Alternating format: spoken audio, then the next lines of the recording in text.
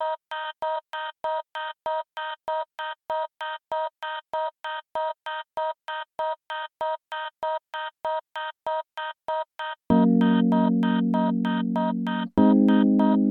we are live. This is episode 8 of the NAI Ball Podcast. Welcome on in, ladies and gentlemen. Bienvenidos, señoras y señores. I'm your host, Robbie Gutierrez, and joining me, as always, via Skype, the man, the myth, the legend behind the NAI Ball account, the foremost authority on NAI baseball. Cody, how are you today? Oh, I'm doing fantastic, man. You know, every week we're getting a little bit closer to these conference tournaments, so doing well. Absolutely agree. The season just about halfway done for most teams, and some non-conference action to talk about first. Tougaloo has defeated NCAA Division I Alcorn State by a score of 9-1. Cody, how big is that? You know, it's huge for Tougaloo. Not only do you pick up a Division I win, it's the first time in their program history they've ever had a winning record. You know, they get their 12th win of the season, and, you know, I'm just really happy for that program. They continue to work every single day. Absolutely huge for them. On this week's show, we will have surprises of the week. We'll go over the top 25. Hitter and pitcher of the week. We have some great interviews with Nick Herford and Marco Rivera. Our series from around the nation, our big series of the week, and we've got 2 new segments, opinion of the week, and we're going to give some props to some guys that have moved on from baseball, played in the NAI, and are now making the world around us a little bit better. But first, as always, we kick things off with our big series from last week, and I'll open it up with Texas College at Texas A&M University, Texarkana. Texas College 14-12. Texas A&M University, Texarkana 22-6. Texarkana takes this series 3-1, 4-game series in the Red River Athletic Conference. Texarkana took game 1, 2, and 3 by scores of 3-2, 10-0, 13-9, and then Texas College takes game number 4 by a score of 7-4. In game number 1, Nate McGee for Texarkana, 7 innings pitched, 2 earned runs, 11 strikeouts. Also, in game number 2, Evan Rogers, 7 innings pitched, allowed just 4 hits. Texarkana out-hit Texas College 14-4 in game number 2. In game number 3, Texarkana's Cade Thomason went 3 for 4 with a big 5 RBI showing in a rout in game number 3. A little bit of a high-scoring affair there. And then game number 4, Texas College able to salvage something from the series. Josiris Del Orbe Martinez with 2 RBIs, and then Samuel Galindo with 5 innings pitched in relief. So a big-time victory there for Texas College to not get swept. Texarkana, though, continues to roll 3-1 in that series, 22-6 overall. Cody, you had number 23, Reinhardt, at Tennessee Wesleyan. Tell us about it. Yeah, Tennessee Wesleyan was able to come away with the series win, took game 1 7-1, lost the game 2 to Reinhardt 3-2, but responded with the series win 7-2. Big win for the Appalachian Athletic Conference. Tennessee Wesleyan puts their name back in that. Cole Belfair goes 9 innings, 1 earned, 4 Ks in the first game 1 win. Tristan Clark started off his big weekend 2 for 3 with a home run and 3 RBIs. Reinhardt was able to get back in it. Dylan Powers had a complete game win in game 2, 7 innings, 2 earned, 9 strikeouts. Sherman Graves had an RBI with 2 doubles. But game 3, they got it done, man. Tennessee Wesleyan hit 4 home runs in game 3, ended up putting it away 7-2. Al Cruz went 3 for 4 with a home run. Daniel Tolano pitched 5.1 shutout innings. Tristan Clark, big weekend for him, 5-11, 2 doubles, 2 home runs, 6 RBIs. It was, like I said, big weekend for Tennessee Wesleyan. They had a really rough start with their non-conference, starting to be able to get back into things. Absolutely huge for Tennessee Wesleyan in that one. I've got Oklahoma Wesleyan at Tabor. Oklahoma Wesleyan 26-3 now. Tabor 16-12. Oklahoma Wesleyan takes the series 2-1. Game number 1 was a rout, 23-4, all for Oklahoma Wesleyan. Game number 2, 8-3 in favor of Oklahoma Wesleyan. And then game number 3, 5-4 in favor of Tabor. Game number 1, Oklahoma Wesleyan. 5 home runs for their team. Ryan Leonard with 2 home runs and 7 RBIs. Game number 2, Tabor's Abdiel Alicia Diaz, 3 for 5 with a home run. And then Ryan Lawan Leonard again, 4 RBIs. In game number 3, Diaz, a home run with 4 RBIs. There's just some absolute great hitting out in the KCAC. And then Tabor starting pitcher, Mitchell McIntyre, 5 innings pitch and 5 strikeouts in game number 3, a win for Tabor. But Oklahoma Wesleyan wins the series 2-1, and Oklahoma Wesleyan, huge start to the season at 26-3. Cody, you had Concordia, Michigan at Uno, University of Northwestern Ohio. Tell us about what happened there. Oh, man, it was one of our famous NAIA triple headers, 21-inning conference series. You know, not a fan of that, but we'll get on that another day.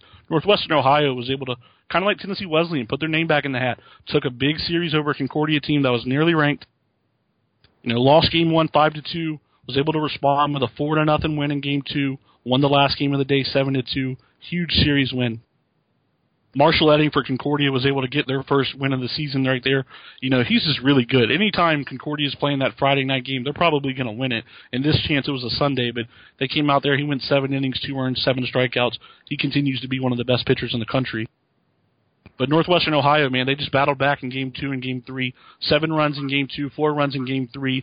Mitch Evans with 5 innings, shutout innings. Kyle Fisher had a home run. Blake Maines had a home run. Junior Gomez had a home run. Just a really good performance from Northwestern Ohio. They're a team that won the conference last year, you know, had a really slow start, but I think they're a team that's going to start building some momentum. They're going to put their name in the opening round if they just continue to win. So look out for the Racers moving forward. Definitely Uno, a team year in, year out that is competitive. Definitely excited to see what Uno can put together the rest of the way. Number 8, William Carey. At number 2, Georgia Gwinnett was our big series of the week. None bigger than this one. Georgia Gwinnett won the series 2-0, 13-9 in game number 1, 5-4 in game number 2. I've got William Carey's coverage in this one. They are 19-8 on the season now. In game number 1, Christian Smith had 2 RBIs, and as a team, William Carey had 11 hits. David Pimentel had 2 RBIs as well, and he's having a monster season. 3 home runs on the weekend. Cody, one of those home runs to dead center in Lawrenceville, that's a really tough place to hit the ball out, but it was one of the furthest home runs ever hit there. Yeah, it's a really hard place to hit a home run at. Georgia Gwinnett, you know, ball kind of dies there, but he launched it. I mean, it was a home run against St. Ambrose on Saturday, but it was one of the furthest home runs I've ever seen at that ballpark. He hit a home run against Georgia Gwinnett in game 1. 3 home runs, like you said, on the weekend. Monster weekend for that guy. In game number 2, William Carey lost the lead at the bottom of the 8th. They had 10 hits as a team. 3 of their 4 runs were RBIs. 4 players with multi-hit games. But Georgia Gwinnett continues to win ball games. Cody, tell us about the Grizzlies. Yeah, you know, Nick Barnes, a freshman, had a big day for them. Went 2 for 4, a triple, and 3 RBIs in game 1. Like you mentioned earlier, they trailed 4-3 in the bottom of the 8th. Nick Barnes doubled in 2 more, gave Georgia Gwinnett the win. Jordan Tilsky put 5 RBIs up the day, got the win, pitched 1.1 scoreless innings in game 2. You know, William Carey came to Lawrenceville. They competed. They played really well. But Georgia Gwinnett, you know, just shows what they've done all year. Time and time again, they find a way. The Cardiac Grizzlies take another series, 2-0 over William Carey. More for them that we'll talk about coming up later in the show. Now it's time for one of our favorite series each week, and that's Surprises of the Week. We'll get things kicked off with Grandview out of Iowa's Parker Thode. A no-hitter versus Clark. No runs and 12 strikeouts in the win for Grandview. Moving on here, Marion, they won a series over number 28, Taylor, 2-1. Martin Methodist wins the series over number 14, Mobile, 2-1. Flomo, Florida Memorial, wins the series at Weber, and they are receiving votes nationally. Fisher College snaps the number 16 Point Park. They had an 18-game win streak with a 5-1 road victory for Fisher. Martin Methodist players Andy Hale and Kenny Embry ate a season-high box and a half of granola bars in the series versus number 14 Mobile. An impressive performance for them. Indiana Wesleyan's bullpen had an 18-inning shutout streak snapped 2 weeks ago, only to begin another streak currently running at 20 innings. 1 run allowed in their last 38 for the Indiana Wesleyan bullpen. And then Kansas Wesleyan PO Ryan Cantrell goes 1 for 1 with a sac fly, 3 runs, and 2 RBIs in a game versus Manhattan Christian. That's always huge when a PO gets an opportunity to bat. Yeah, absolutely. He's doing it for the brand, and, they definitely appreciate it. Cody, any other surprises this week that stand out to you? Well, I want to say, I'll be honest, Marion taking the series, they ended up winning the doubleheader on Monday over Taylor. That may have cost Taylor a top 25 ranking. That's a really big series for Marion. They've kind of struggled this year, so hopefully they can lift that and go forward. Let's take a look now at the new teams in the NAI Coaches Poll Top 25. Poll came out on March 20th, 2018. The new teams in the poll at number 25, moving in from receiving votes, Cumberland, Tennessee. They are 18-8. At number 22, Madonna out of Michigan. They are 21-6. And then at number 20, Lyon out of Arkansas, 18-7. The top 5 looks like this, largely unchanged. One team moving out in Oklahoma City. Lewis and Clark moving into the number 5 spot. Oklahoma Wesleyan moves up to number 4, but then 1, 2, and 3 all stay the same. Number 3, Southeastern. Number 2, Georgia Gwinnett. Number 1, Faulkner. Dropping out of the top 25 poll is William Woods, Reinhardt, and Vanguard. Cody, is there anything that stands out to you in this new second poll of the season in the top 25? Well, I was glad to see Lyon make their way into the top 25. They're ranked number 20 in the country, and they're a team that lost 3 games early in the season to the number 4 team in the country, Oklahoma Wesleyan, and I'm glad that it has not punished them, and they've continued to win. They look to be a favorite in the AMC. I have to give props to Florida Memorial. They're receiving votes. They've only got 14 right now, but if they continue to trend upwards in the Sun Conference, if they continue to win ball games, win series in the Sun Conference, they could find their way into the top 25. It's the first time they've received votes nationally. That's a program that has done a complete turnaround. So got to give a lot of props to the Lions out there in Miami Gardens. They are playing some great baseball. Yeah, great year for Florida Memorial. Great year for Tougaloo. Good to see these programs continue to compete and get better every year. It's something I love to watch happen. Absolutely agree there. Always good to see teams getting better and better as the weeks go on, as the years go on. Hitter and pitcher of the week time. Cody and I always give out one hitter and one pitcher of the week. Player of the week nationally. I've got hitter this week. Cody has pitcher. We flip-flop every week. This week, my hitter of the week is Texas Wesleyan slugger Kiki Menendez. In his last 5, he's hitting .591 with 8 home runs and 24 RBIs. On the season, he's hitting .433 with 13 home runs and 41 RBIs for the boys out of Fort Worth, the Texas Wesleyan Rams, and Kiki Menendez is leading the charge offensively. Cody, tell us a little bit about your pitcher of the week.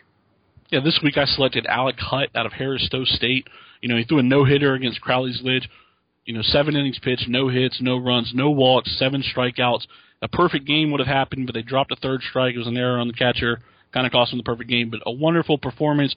Threw a no-hitter. He's been dominant all season. 43 innings pitched, 2.30 ERA, 47 strikeouts. People are only hitting 195 off of him. He's a terrific pitcher, and I wanted to make sure he had his honor. So congratulations to Kiki and Alec. Kiki Menendez out of Texas Wesleyan, Alec Hutt out of Harris-Stowe State for their impressive performances this week. We can look forward to, crowning somebody pitcher and hitter of the week next week. Cody will have hitter and I will have pitcher. Now, we were fortunate enough to do our second interview show of the season, and we'll kick things off with Perfect Game small college specialist Nick Herford joining us on the podcast. Joining us now on the NAI Ball podcast, Nick Herford from Perfect Game College Baseball. He's a small college specialist. Nick, how's it going tonight? pretty good. Absolutely agree. It's a great night. We couldn't be more thrilled to have you join us on the NAI Ball podcast. First off, every Wednesday you come out with a new perfect game, college baseball top 25. Take us a little bit through how you do your rankings. What's your process? What's your mindset through all of that? A lot of it is done in the preseason. Once a lot of the fall ball kind of camps start winding up is when I will start kind of reaching out to teams, and as well as just myself, just kind of going back over the statistics from the past season. And I probably spend a lot of that November, December, just compiling information. I have pages and pages of stuff that we go through.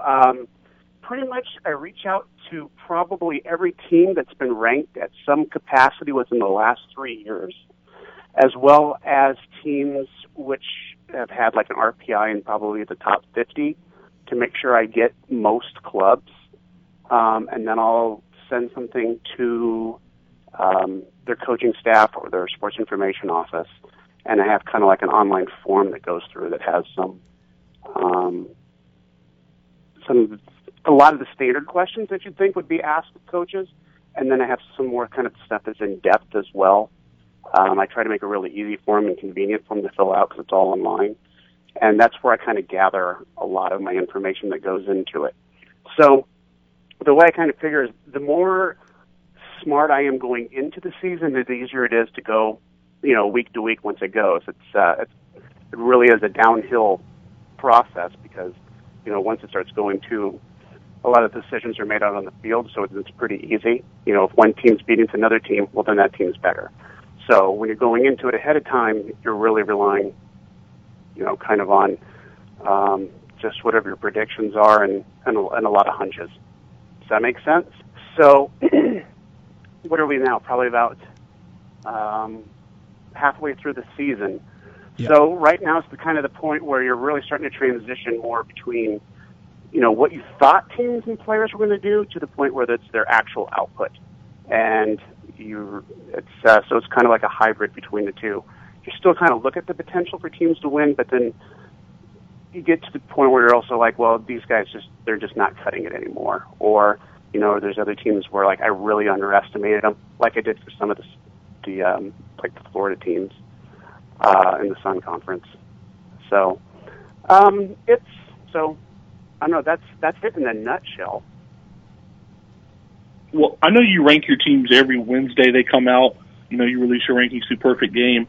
I'd like to ask you, if you had to pick one school that's not currently ranked in your top 25 right now, who would you pick that could make a strong postseason run, whether, just be going to day 3 of the opening round or actually making the World Series? I would probably lean on some of the teams. Well, there's clubs that were in the initial rankings that I had, good at high expectations for, and maybe they didn't. They just haven't met them for the beginning of the season, and they haven't quite closed the door on their possibilities yet. The biggest one is probably Missouri Baptist. I think initially they were probably somewhere in the teens. Actually, I have it in front of me. Let's see, Missouri Baptist. All right, I don't have it in front of me, but I think they're somewhere in the mid-teens. And I know they started off kind of slow.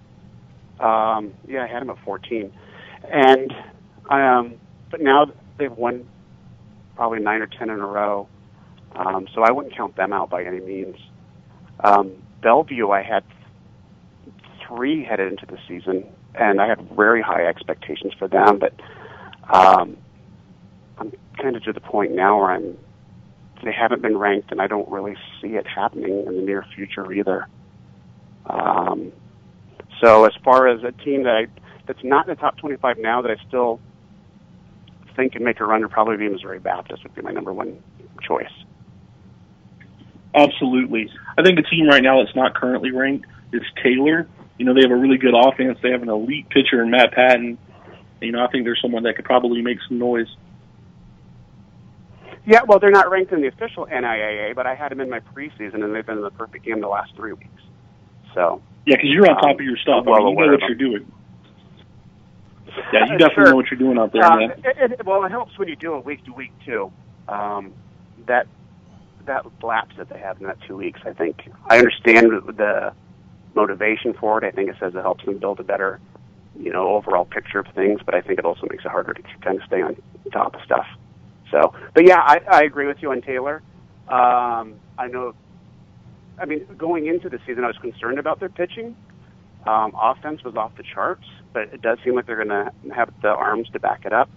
So, they were 25 to start off with, and then I probably had them, they didn't make the top 25 cut, but they were still floating on the outskirts, and I've had them there the past 3 weeks. Nick, Lewis and Clark State, defending multi-year national champion, sitting at number 17. That's pretty low. This is a team in the nation. Obviously, the other thing I'm gonna ask if you'll comment on is there opportunity to play in the World Series automatically every year? Of course, that will come to an end, in the near future. I believe 2022. But 17th in the nation right now. Myself personally, I don't see it. What is your thoughts on Lewis and Clark State this year? And then can you give us a little bit of a comment on what you think about them no longer being an automatic bid in the World Series, but still hosting their own regional? Sure. Well, I'll see if I can try to hit all those. Even going into the season without even looking about who they usually have coming back, you can probably figure that they're going to be in the top 10. That's kind of like how Tampa is in Division II, and there's a number of Division I teams that you could just pencil them in as being a top team. I know going into this year, it didn't seem like they had their usual reload and restock group that they usually do, where they get a whole bunch of, like junior college players. And although it seemed they did have some bats still left over from last year, pretty much all their big statistical performers and the guys who did a lot of innings on the mound were gone. And they didn't really seem to have a good wave of, pitchers that were going to make up for that. There's just none people who are going to be immediate impact. So that's why they got a little bit back, as opposed to just being an automatic top 10. And then they've stuck at 17 all season. I think they've played 2 teams that are ranked, and they split with both of them. So GGC and then Antelope Valley. So where I'd have the Grizzlies, I think are going to be, I know they're going to be 2 in the next one, and I think Valley is probably going to be, in the high teens. So Lewis and Clark's right between them. So if you just kind of go on the field, that's kind of what I'd expect them to be. But pitching is a big concern for me for them. Obviously, that showed when they gave up nearly 30 runs to the Grizzlies last week. So I don't know. To me, that seems reasonable, but I can certainly see how someone could object to that. In regards to how I feel about them, I guess them and the whole World Series situation going forward, I think it's great that they're not getting that automatic bid anymore to the final 10. It was pretty ridiculous to have that even set up that way. They're still getting an automatic bid to the first round. That I can stomach. I don't like the fact that they will also get to automatically host it. So realistically, they'd probably end up hosting anyway, so it's not a big deal. But overall, I think it's very good that they don't have that automatic walk into the finals. I just think it was an unfair recruiting advantage. I think it gave them the fact that they're hosting the World Series gives them a huge advantage. I think had the NAIA World Series been played anywhere other than Idaho the last couple of years, there's a very good chance that Faulkner would have a couple trophies, one if not 2. So I don't know. Did I catch all that? That was kind of like a three-headed monster of a question there. I know that was probably the longest question you've ever been asked. So I definitely appreciate you. It was like, I don't know how old. I'm 44, so I don't know how. But there was a movie called Back to School with Rodney Dangerfield like 20 years ago, and he's like, I have one question for you. He's like, but it has 27 parts. So that's kind of how that was there. And if you haven't seen Back to School, you should check it out. I don't think it's on Netflix, but it's a good movie. You're talking to two guys. Just throw that out there. We're going to have to check it out. I've never seen it. Cody, have you seen it? A little bit before my day, Robbie. That's what I figured. Yeah, you and me around the same age, Cody. So, that's a little bit over our head there. But, Nick, we appreciate you joining us here for a little while. Don't forget to follow Nick here at _EFIS Pitch on Twitter for all of his comments on NAI baseball. He's very active. We've got two of the bastions of NAI baseball on right now, two of the biggest minds in NAI baseball that cover the game, and he is a small college specialist for Perfect Game College Baseball. Nick, thanks for taking some time out of your day. Sure. And a big thanks to Nick for joining us on the podcast. Of course, all of the NAI Ball podcast interviews are courtesy of ESPN 1063, ESPN West Palm. We were also fortunate enough to be joined in studio by Kaiser University outfielder Marco Rivera, who's having one heck of a year. Joining us now on the NAI Ball podcast live from ESPN West Palm's downtown studio is Marco Rivera, an outfielder for Kaiser University out of Puerto Rico. Marco, how are you doing tonight? Good, man. How you doing? Man, we are surviving out here. Happy that you could join us in studio for this. First question, 554 average, 9 home runs, 44 RBIs, and the thing that probably gets overlooked the most is you are 5 for 5 in stolen bases. Walk me through what goes through Marco's head when you dig into the box, whether it's with runners on, empty bases, because you're coming off of a game against Ave Maria that you went 3 for 3 with 3 home runs. Talk to me a little bit about your mindset in every at-bat. I mean, I just go up there with the same mindset that I step in the box. I always take first pitch. And the reason I do that is because if I have a pitcher throwing a fastball the first pitch, I can time it. And I say to myself, okay, if this guy can't beat me with his fastball, he's not going to beat me with anything else. So that's my approach every time I go up there, and I stick to it.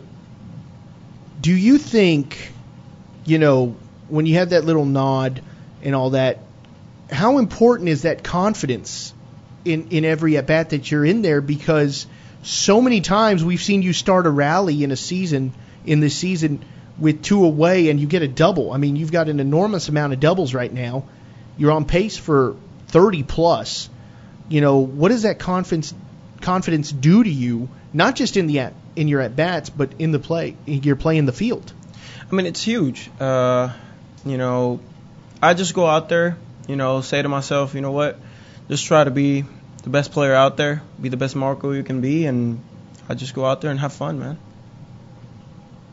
Yeah, everyone wants to win baseball games. Everyone wants to make the World Series. But, what were the individual goals you had entering this season, man? You're hitting 56 for 101. That's incredible. Like Robbie said, 27 of your hits are extra base hits. What were you trying to accomplish this season? Well, my major goal is just to get drafted, just to get scouts over here, try to get them to look at me and tell me if I'm ready for the next level, which I think I am. Last year I had a pretty good year at Vernon College in Texas, and I'm having a pretty good year this year, and I'm ready. I feel like I'm ready for the next level. Absolutely. I mean, you hit 20 home runs last season at JUCO. You're on pace to hit 20 home runs here in the NAIA. I mean, I think if anyone's ready to get drafted, it's you, my man. Thank you. Coming from Puerto Rico, you went to Vernon, now you're at Kaiser. Who influenced you in Puerto Rico growing up? Who did you look towards as kind of somebody who set the tone for you to have the opportunity to not just play big time at this level, but to have the opportunity to play big time at another level? Growing up in Puerto Rico, we have, if you play baseball, you have one of the biggest heroes back home is Roberto Clemente. And, having him, 3,000 hits, it's unbelievable, and he was a hero for us. And but if I were to say a guy that I look up to and actually gave me an opportunity to be in his baseball academy would be Carlos Beltran. You know, he's an incredible ball player, you know, and he was awesome. He was just awesome to see. And whenever he went to school, I got a chance to hear him talk about his approach and how he played, and I just picked up a little bit from that. And, you know, he's one of the biggest reasons I play ball. What was that like, going to his academy and growing up in that environment and being able to, obviously he's not out there every day giving individual lessons, but being able to grow in that environment with one of the biggest names in Puerto Rican baseball, who's now got a World Series ring, of course, thanks to the Houston Astros? You know, man, it was a grind every single day. You know, my day would start off, you know, waking up at 6 in the morning. I would get to school at 7:30. We would go from 8 o'clock to 12, you know, to the fields, hit, do weight room, go to the track and field, you know, work out, and then after that, take a shower, eat something, and then, you know, it was class till 4. But it was a grind. I mean, there was a lot of competition in that school. There was a lot of good players. But having him, you know, whenever he went in the off season there, and him tell us, you know, a little bit about baseball and his approach on the game, it was just amazing. Just amazing. Now, I have to ask you, man, I see it all the time on Twitter, the hitter of the day clocks, walking around campus looking like Flavor Flav. How did that get started, and what's that like for y'all? Well, our hitting coach, Blake Kangas, started off, you know, saying, you know, he always, before every game, he always tells us to be on time with the heater and that it's going to, you know, pay off. And it really does. So he bought that clock, and that clock means that you're on time for the day and that you were the best hitter of the day. And it's amazing wearing it around school. Everybody asks you, you know, why do you have that clock looking like Flavor Flav? But it's fun. It's fun, man. It's really fun. Is that required that you have to wear it to class? I know I've seen them after games. It's not just a clock. The pitchers have a chain that they wear, and then there's also like some boots for a hustle. Yes, we do. We have the clock for the best hitter that day, the best on time. We have the pitcher's chain, which is the best performance on the mound that day. And then we have the famous hustle award, which is the boots that you got to wear around school. And it's awesome, man. Everybody, like, the professors ask you, people laugh at you, they have fun with it. You know, it's great putting a smile on people's faces. You know, Marco, final question for you. It's been a good season so far for Keiser. You've got 2 big weekends coming up. What is the team's mentality going into every weekend under Coach Fordyce? Man, when we get to the field, our mentality is just, you know, try to sweep everybody. You know, we're trying to be the best team out there and be the best, you know, Keiser Seahawks that we can be. Right now, we're really pumped up for these next 2 weeks, and we're ready. We're really ready for the future and what it holds. It's going to be a loaded conference this year. You got Southeastern, St. Thomas, Weber, you guys. You know, I'm excited to see y'all finish. You know, I definitely wish you the best of luck with it. Thank you. I appreciate that. Marco, we really appreciate you taking some time out of your day, coming on down here to downtown West Palm Beach, and, you know, joining us here on the NAI Ball Podcast. Marco Rivera, outfielder for Keiser University, was our guest. Marco, thank you very much. Thank you guys for having me. So a big thanks to Nick and a big thanks to Marco, who actually was able to sit down in studio with us. Again, a special thanks to ESPN West Palm, ESPN 106.3, for allowing us to do these interviews.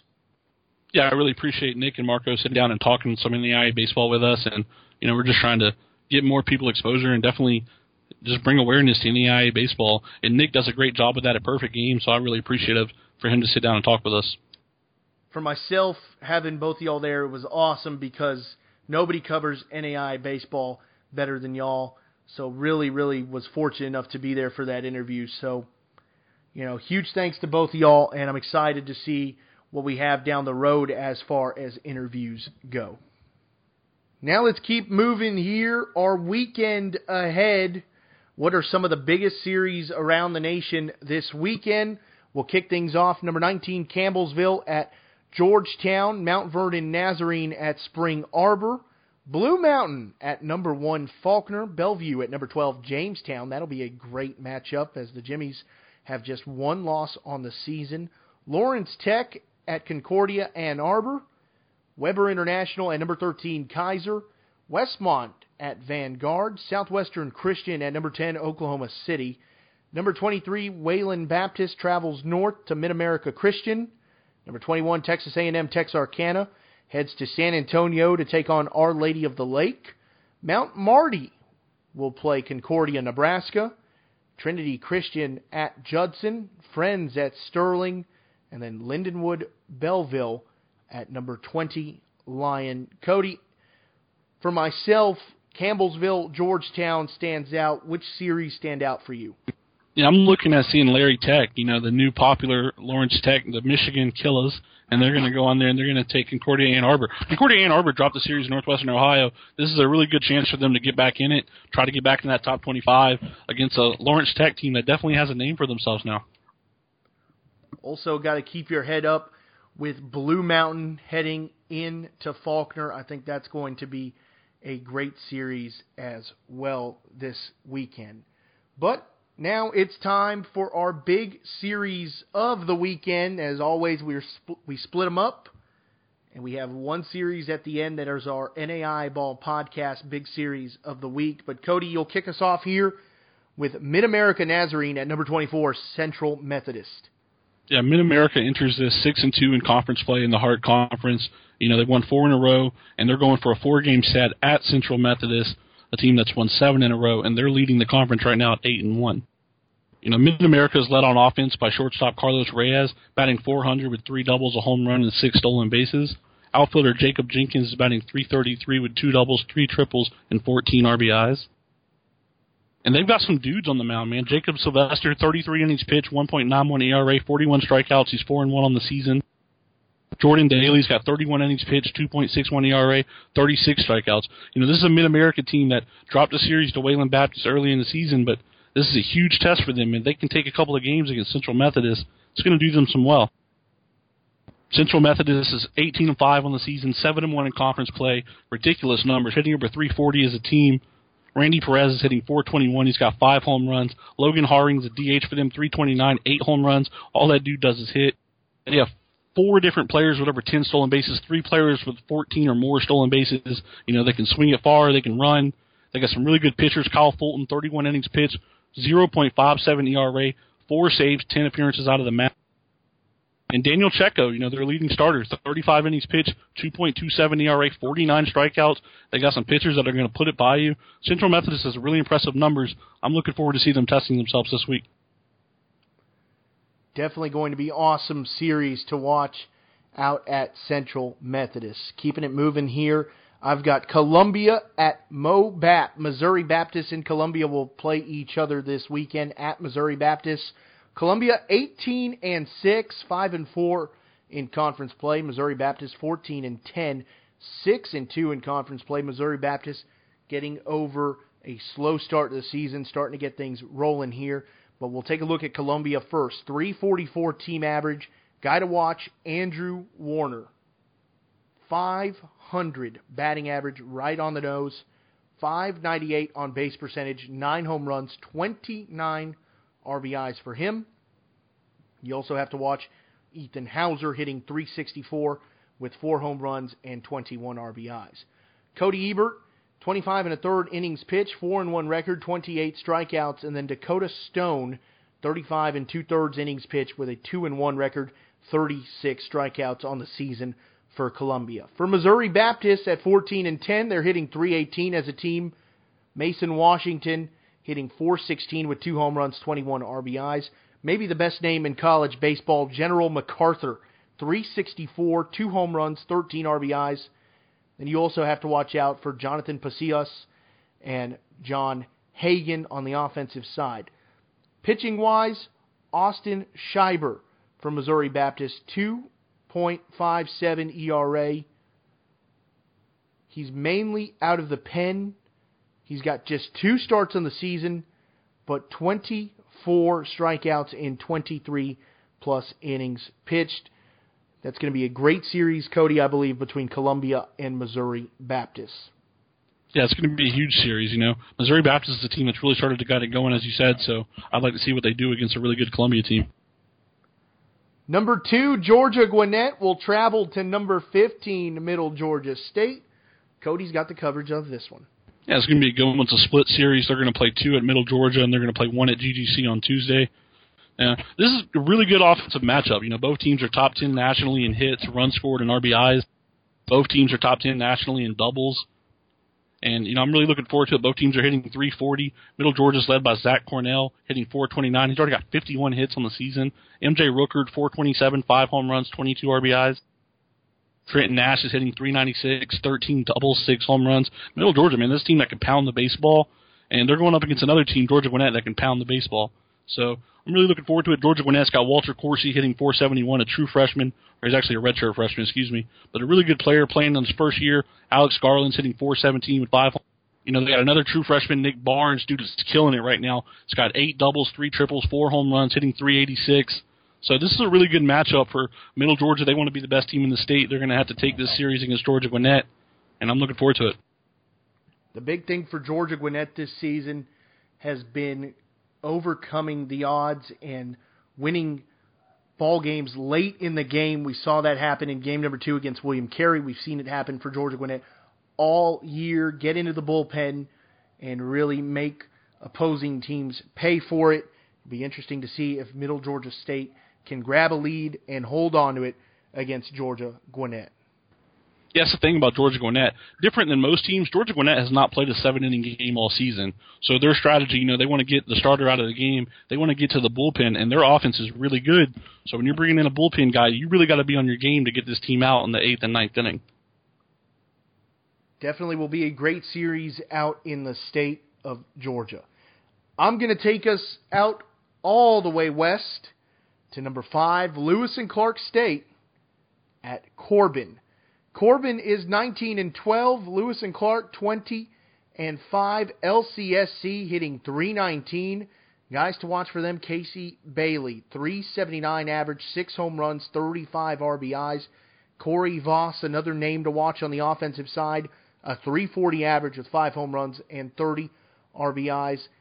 On the mound, Justin Hammergren having an excellent season for LCSC. 1.50 ERA, 5-0 record in 6 starts, 36 innings pitched, 9 walks, 30-plus strikeouts, opponents hitting just 188 off of him. I'm hoping he gets to go up against Chris Jackson of Corbin, who's got a 2.44 ERA, a 7-1 record, 3 complete games, 1 shutout, 55 1/3 innings pitched, 8 walks, 42 strikeouts. Opponents are hitting 207 off of him. For Corbin, another great name, Andrew Axe Maker, .398, 43 hits, 4 home runs, 33 RBIs, 11 stolen bases. Then Daniel Freeberger, .342 with 40 hits, 4 doubles, 4 triples, 16 RBIs, 10 stolen bases. Corbin has stolen 68 bags this season. It'll be awesome to see how much they run. It'll be a great test for the LCSC defense. And this is going to be a great series. Corbin always looks like they're having a great time on social media. It'll be awesome to see if they can really challenge the defending national champions, LCSC, and maybe take the series. Be a great series in Corbin. Yeah, I will say that I'm really excited to see this. Corbin is a team that's taken 2 wins over William Jessup, number 17 in the country. They've taken 2 wins over Antelope Valley, the number 17 team in the country. So Corbin has definitely had a quiet resume this year. They've played well. First time receiving votes since 2002. So big series for them against LC, the 3-time defending champions. This is the bar. If you can win this series, you can beat anybody. Now our NAI Ball podcast big series of the week will be between 23-4 Bryan, who's 9-0 in conference play. They will be at Tennessee Wesleyan, 16-12, 6-3 in conference play. Cody, you've got the coverage of Bryan College. Tell us about them. Yeah, Bryan's a team that can do it all really well. They can hit really well and they can pitch really well. Fernando Garcia is hitting .462, 10 doubles, 8 home runs, 33 RBIs. Lake Burris, 410, 8 home runs, 34 RBIs. Bryan has one of the best starting pitchers in the country in Stephen Chambly. 46 innings pitched, 2.35 ERA, 71 strikeouts. He struck out 10-plus batters in 3 straight games. The dude's got really good stuff. He's a South Florida product. Luke Henderson, their number 2, has been great all year, 2.43 ERA. Brandon Merklin, a great closer for them. 18 strikeouts, 0.0 ERA, 5 saves. You know, Bryan's a really good team this year. Probably one of their best teams in program history. They're going to have their hands full with Tennessee Wesleyan this weekend. Tennessee Wesleyan's won 6 of their last 7. While they're not hitting like they normally do as a team, only hitting .273 this season, they're starting to figure it out at the plate. They're starting to get things rolling. They're 16-12 on the year, and they're going to get moving here. Al Cruz, .407 average, 4 home runs, 15 RBIs. Tristan Clark, .287, 3 home runs, 18 RBIs. And then Colin Ridout, .297, 2 home runs, 13 RBIs. Pitchers to watch for Tennessee Wesleyan: Cole Belair, .386 with a 4-1 record, 42 innings pitched, 7 walks, 42 strikeouts. And then out of the pen, Daley Carnes, 3 saves for him on the season in 12 1/3 innings pitched, .292 ERA with 13 strikeouts. I think this is going to be a great series in the AAC, and it's really going to be, can Tennessee Wesleyan find themselves back on top by taking this series, or will Bryan establish their dominance with a sweep? Yeah, I think if Bryan goes out here and sweeps this series, you know, this conference is theirs for the taking. But like you said, Tennessee Wesleyan comes out here, takes 2 games, they're back in it, they're showing they're not going nowhere, and you take Reinhardt and Bryan back-to-back, the top 2 teams, you know, they're still in the thick of things. Absolutely agree, and I think we've got some great series to watch this weekend, so get to a ballpark near you, catch some NAI baseball. If you're not playing, might as well watch them. There's games going on all day. By the time the East Coast is done for the day, the West Coast is just getting started, so no excuses to miss any NAI baseball this weekend. Yeah, get out there and see a game, man. Support these players. These guys are grinding for us. Now a new segment for us, Opinion of the Week. And Cody, I will start things out. Player of the Week, especially Conference Player of the Week. It's such a subjective thing. We saw so many instances this week where you, in multiple conferences, had 2 or more players that were absolutely deserving of their Conference Player of the Week, of even NAI National Player of the Week. And in more than one conference did we see a player not get that award, not get that title. It's such a subjective thing. It's up to coaches. It's what they see. You know, a lot of times that coach didn't get to see that player. They're just looking purely at the numbers. Maybe a guy had 1 less hit, but he hit 1 more home run. It all comes down to, has that coach seen that player? What kind of year is that guy having? And did a guy just absolutely carry his team for a week? It's such a subjective award, but it's one that you have to respect. And everybody this week that got Conference Player of the Week deserved it, even in the conferences where there were more than one guy that was deserving. It's just such a grind. You keep at it, and good things will come, and you know who you are out there. Cody, what's your opinion of the week? Yeah, my opinion of the week, we released earlier this week that we found out, and that everyone's found out, I'm sure by now, that Lewis Clark State will no longer have the automatic bid to the World Series starting in the year 2022. So a little over 4 years away. My opinion of the week is they got given the opening round bid automatically, and a lot of people are not happy about that. And I think it's a really fair compromise. That way they get to bring in a crowd every year to Lewiston. Those fans show up to the World Series and do an outstanding job.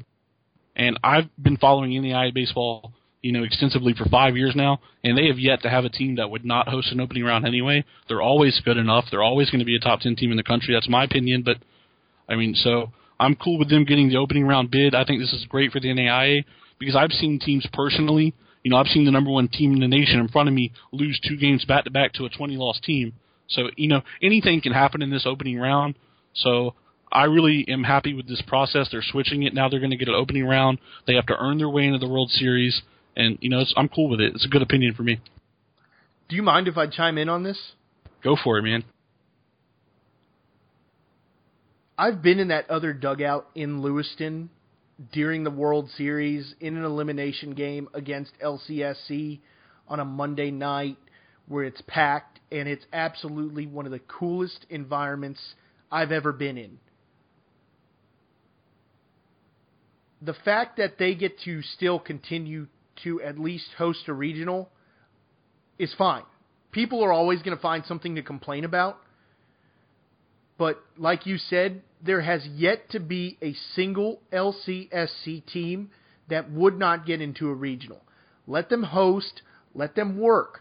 There's been plenty of times, like you said, where everybody's expecting the number 1 seed in that regional to run through it, and all sorts of weird things happen. One other team catches fire. The 5 seed catches fire and makes it to the World Series. Anything can happen. Let them host the regional. We're a long way out from it. They're going to be in the World Series for the next couple of years anyway. So prepare yourself. Get to Lewiston. It's one of the greatest experiences of your life, and it will be absolutely awesome. But I have no problem with LCSC at least hosting a regional and not getting the automatic bid to the World Series starting in 2020. Yeah, it's actually starting in 2022, but yeah, I think that they do an outstanding job in Lewiston. I definitely like that to see people come out and support these NAIA players. So definitely for this World Series, I always want them to continue to host it. No problems with them hosting it. We just want to see them earn their way in there. I'm glad you're here because I said 2020. It's like you said 2022, but you're absolutely correct there. And without you, the show wouldn't be the same. And without you, you're definitely the better talker of the two, so we appreciate having you two here, Robbie. Before we go, we want to start a new segment where we give props and a shout-out to somebody outside of NAIA baseball, somebody who played NAIA baseball, who's now gone on from a baseball career, gone on from college, and is doing better things in the world, making the world a better place. And I'm gonna do this one this week. And I've got a guy that's really deserving of it in Tyler Goff, a former Kaiser University player, just 2 years ago, had one of the biggest Sun Conference tournaments of all time. Something like 12 RBIs just in the conference tournament, which is no more than 3 or 4 games. He is no longer just Tyler Goff. He is now Charlotte County Deputy Tyler Goff, and I wanted to congratulate him for moving on and helping people in his community and helping the people of Charlotte County. So props to Charlotte County Deputy Tyler Goff. Congratulations to him. Yeah, that's outstanding. College baseball is helping you so much in life and definitely helps you off the field, and we want to, wish him a great job. Absolutely agreed there. But that'll do it for us here on this edition of the NAIA Ball Podcast. As always, follow myself, Robbie Gutierrez, at RobG1063. Follow Cody at NAIA Ball for all your scores, news, and coverage of NAIA baseball from coast to coast. Until next time, you've been listening to the NAIA Ball Podcast.